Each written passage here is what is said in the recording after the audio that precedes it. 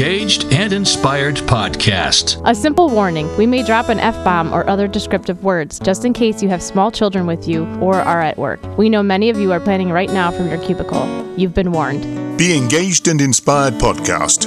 And now your hosts, Kia and DJ Sam.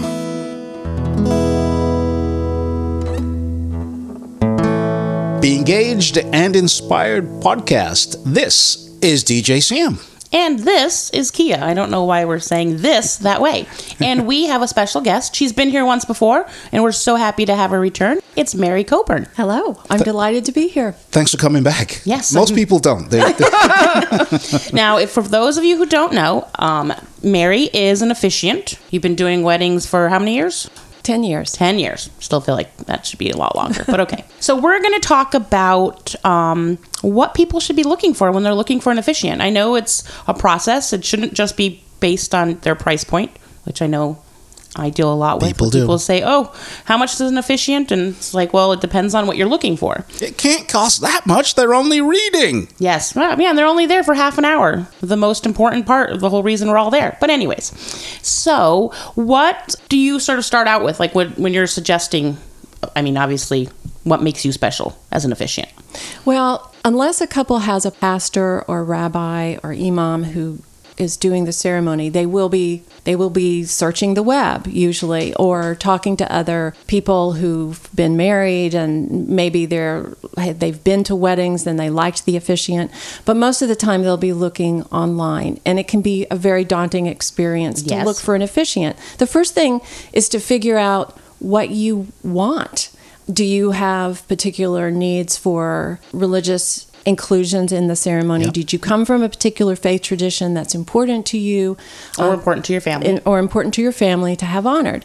If that's the case, you might want to look for a minister, a non-denominational minister, interfaith minister, or a minister that's specific to your particular faith tradition. Yep. That is not to say that JPs won't also include certain spiritual religious elements. They can, but your best bet is to look first for a minister, an interfaith minister.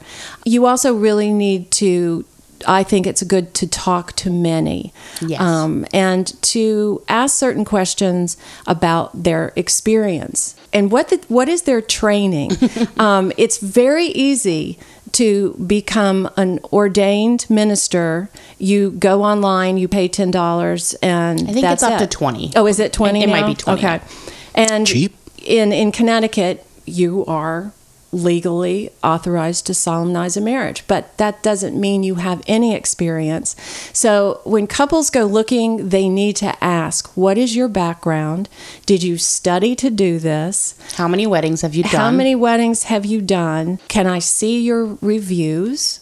Right. And I think that's always a very telling thing, particularly if the reviews come directly from the couple. Yes. Perhaps not on the person's website, but from another source like The Notch or Wedding Wire. I think. Or even they could ask to even speak to one of your past couples as well. Absolutely, sure. And what's your background then? How did you become an officiant? Well, I trained as an actor in New York, so I have a background of in theater, which means that I have an ability to speak to a group of people, and I know how to communicate effectively.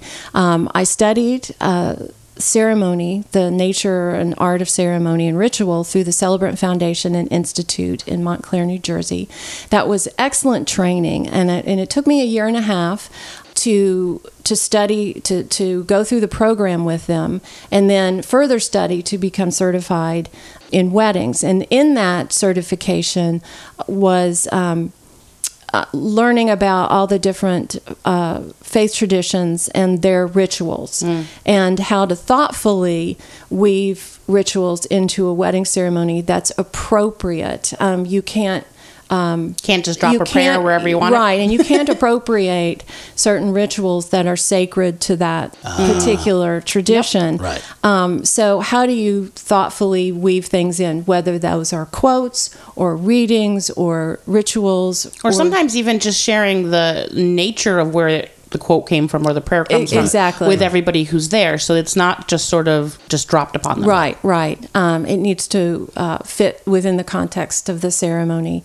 So having studied that, I had the educational background, and then I became an ordained interfaith minister through a small congregation of interfaith ministers. We took our vows to serve individuals and couples and families. We didn't take our vows to serve any particular God. Right. And so that approach is wonderful and very inclusive. So people can approach me, whatever their faith tradition or cultural tradition as well. So, and feel comfortable that I'm a neutral voice. I'm there to guide them create through a it. ceremony that reflects who they are. So what are some of the questions that you like to ask couples so you get this story? Well, when I sit down with a couple for the first time, I want to know. I ask a million questions about where they grew up and what do they have faith traditions that are important to them or their family. How did they meet? How did they fall in love? When did they know they fell in love? Yeah, exactly. And I'm taking copious notes. But when a couple decides to move forward with me, I also send them a lot of questions that some of them I've already asked, but it's very interesting because they will often answer them differently when they're typing out their answers as opposed to meeting with me at a Panera Bread and having coffee. Do you give them it separately, or they have to complete it together? They're the same questions, but I send it to them separately, and I ask them to answer them separately and not share their answers until after they're married. Simply because they will be more candid with me, and they know that their partner is not looking over their shoulder and correcting them. Like, that's not how it happened. So it's wonderful to get their perspective on how they met, but also even beyond that, it's how their life is different because of this other person. And ideally, we all marry partners who bring out the best in us.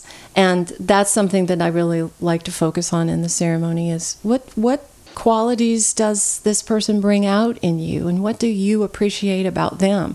So you get these elements of story, and you also get the, I think, deeper context.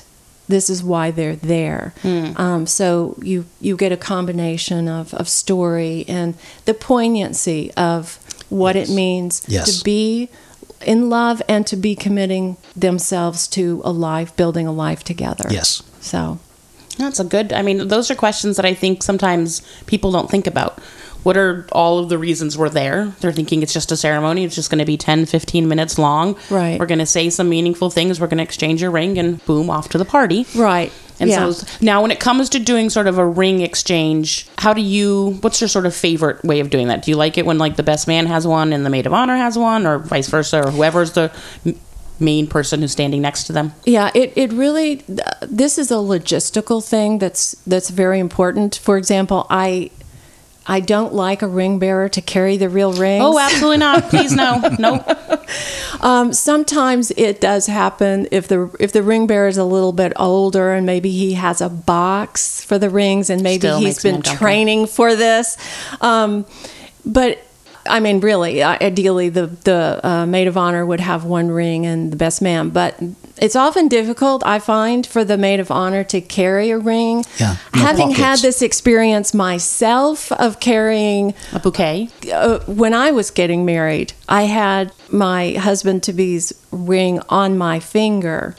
And during the ceremony, it fell off. And I stepped on it, and we were on soft ground, and I stepped on the ring without knowing it. So when it came, there was only 3 of us there. So it was just, it wasn't in front of 150 people. But I stepped on the ring without knowing. And when it came time to put the ring on his finger, I didn't have it. It had slipped off my thumb.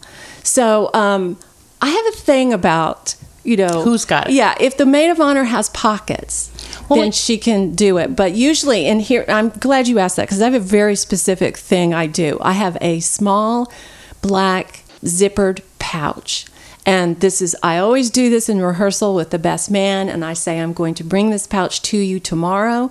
You're going to take the rings from the boxes, you're going to put them in the pouch, you're going to zip it, and you'll put it in your pocket. Yes. That way it's flat. That way you lose both of them at the same time. No, so there's no big box that's in their pants that's looking funny and is... Well, the other thing that people don't think about is your maid of honor is carrying their own bouquet, and typically one of their duties is to sort of fix your dress when you get up there, and then they take your bouquet. Yeah. So they have multiple. Yeah. They have a going lot on. of things to do. They're fixing the train. They've got a handful. So Yes. I usually have the best man have both rings. Did have a really sweet wedding where both of the fathers got up and brought the ring for Oh, the that's a opposite nice person. idea. Nice. And I like thought that was a really sort of Touching. meaningful, touching thing. I like that. I think I'm going to use that. Stolen. Stolen, that's Yeah, fine. that's great. I would just like Shared. 3% royalty every time you right. do that.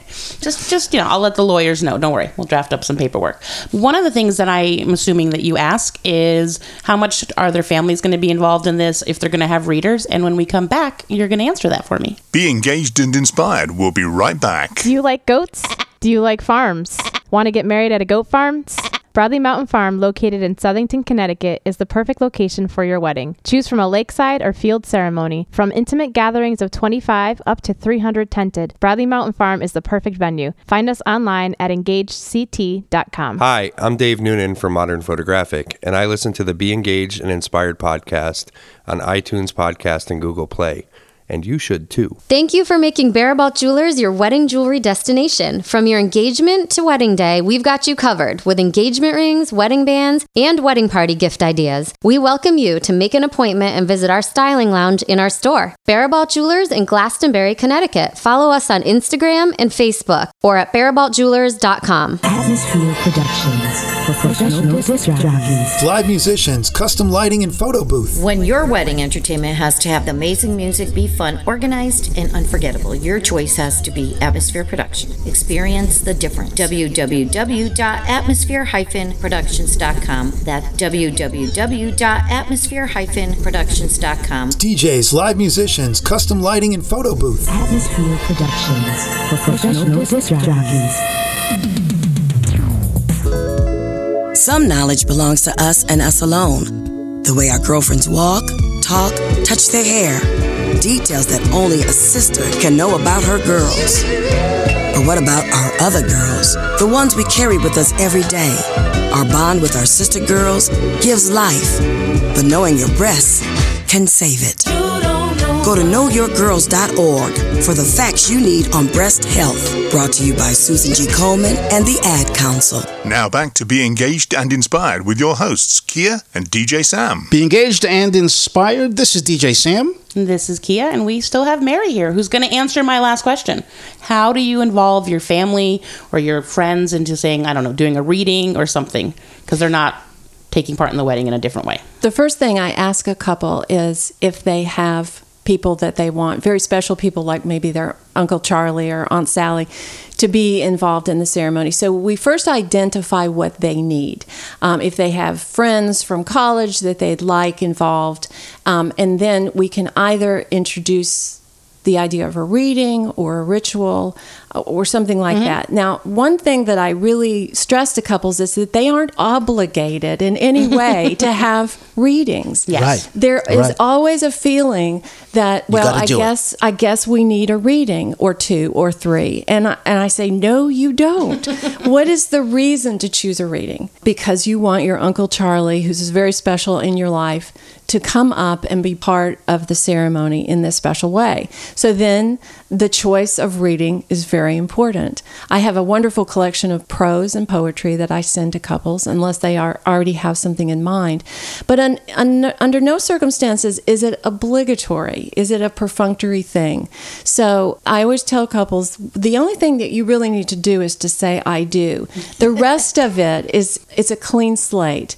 We create your ceremony based on what you want. You are So not you're not obligated. filling in the blanks. Absolutely. You're not obligated to have have a reading or a ritual. But a ritual is often something that is a wonderful opportunity to involve other people. So rituals could be something like they could be unity candle, tying the knot, which is also called a hand fasting, and officiants typically will have very different ways of doing that. I call mine a hand fasting light. I don't include any of the archaic language that is often included in hand fastings, but it's a way to include family members.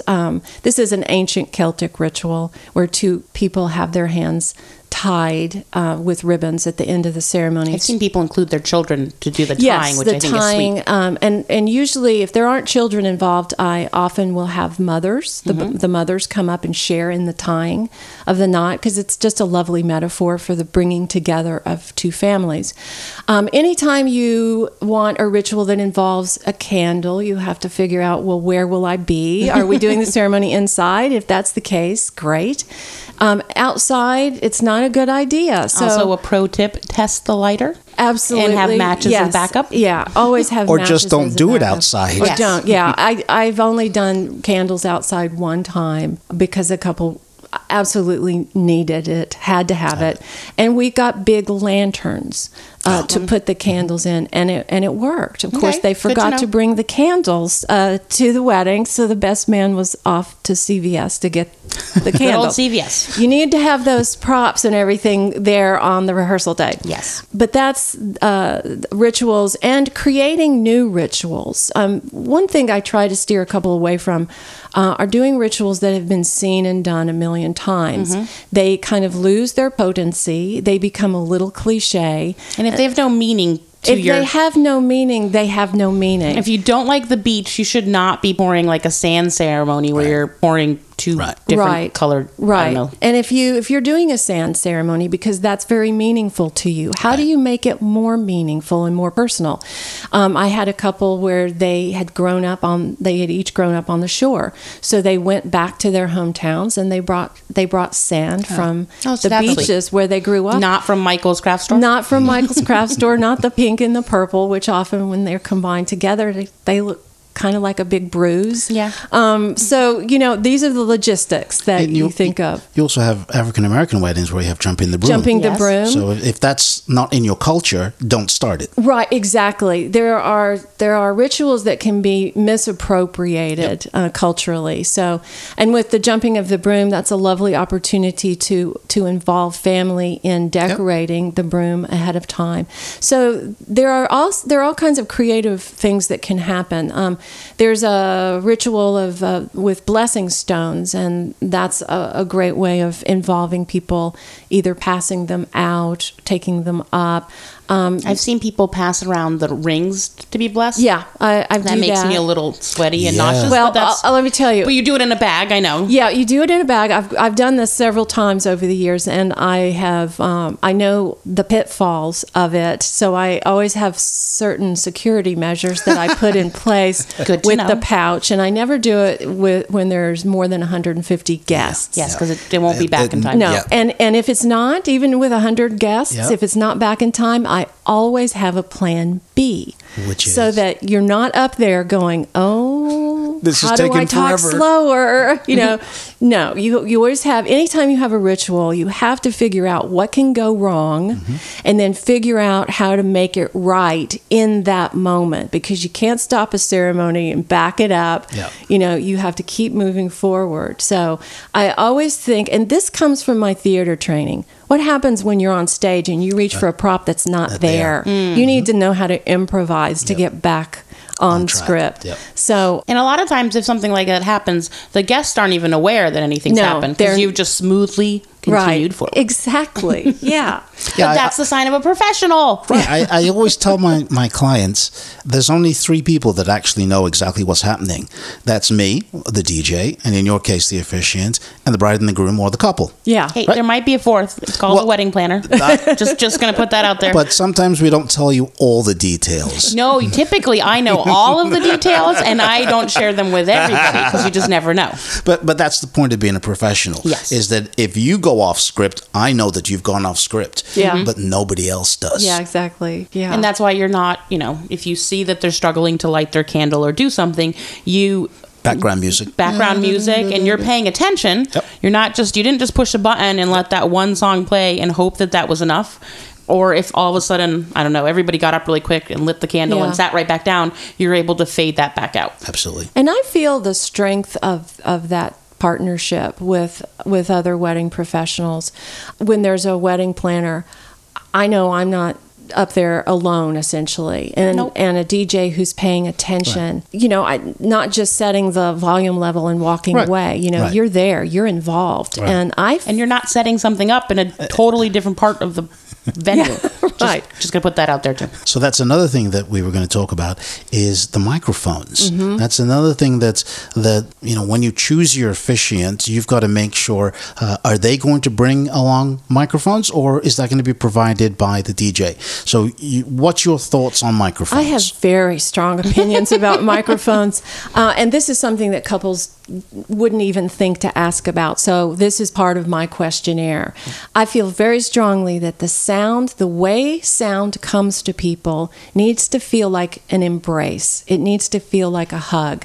So I love to use handheld microphones. Now I know that sometimes the wireless microphones are being interfered with these days because of all of the frequencies and stuff. Cell phones and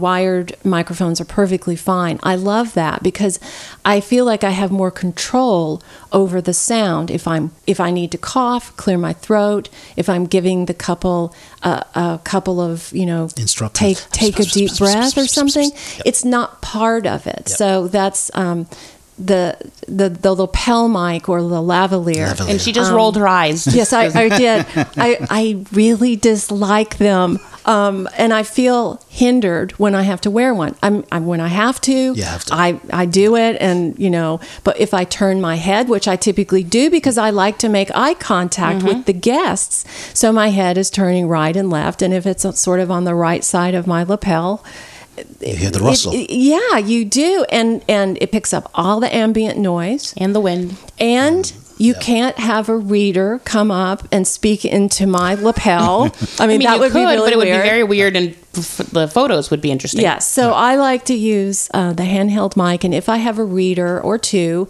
I have them come up to my stand. I use a little reading stand, which allows me to have a hand free, and I have their reading already in my ceremony folder, so they don't have to worry about carrying it or losing it. It's blown up into easy-to-read font. I try to make everything really seamless and easy for people.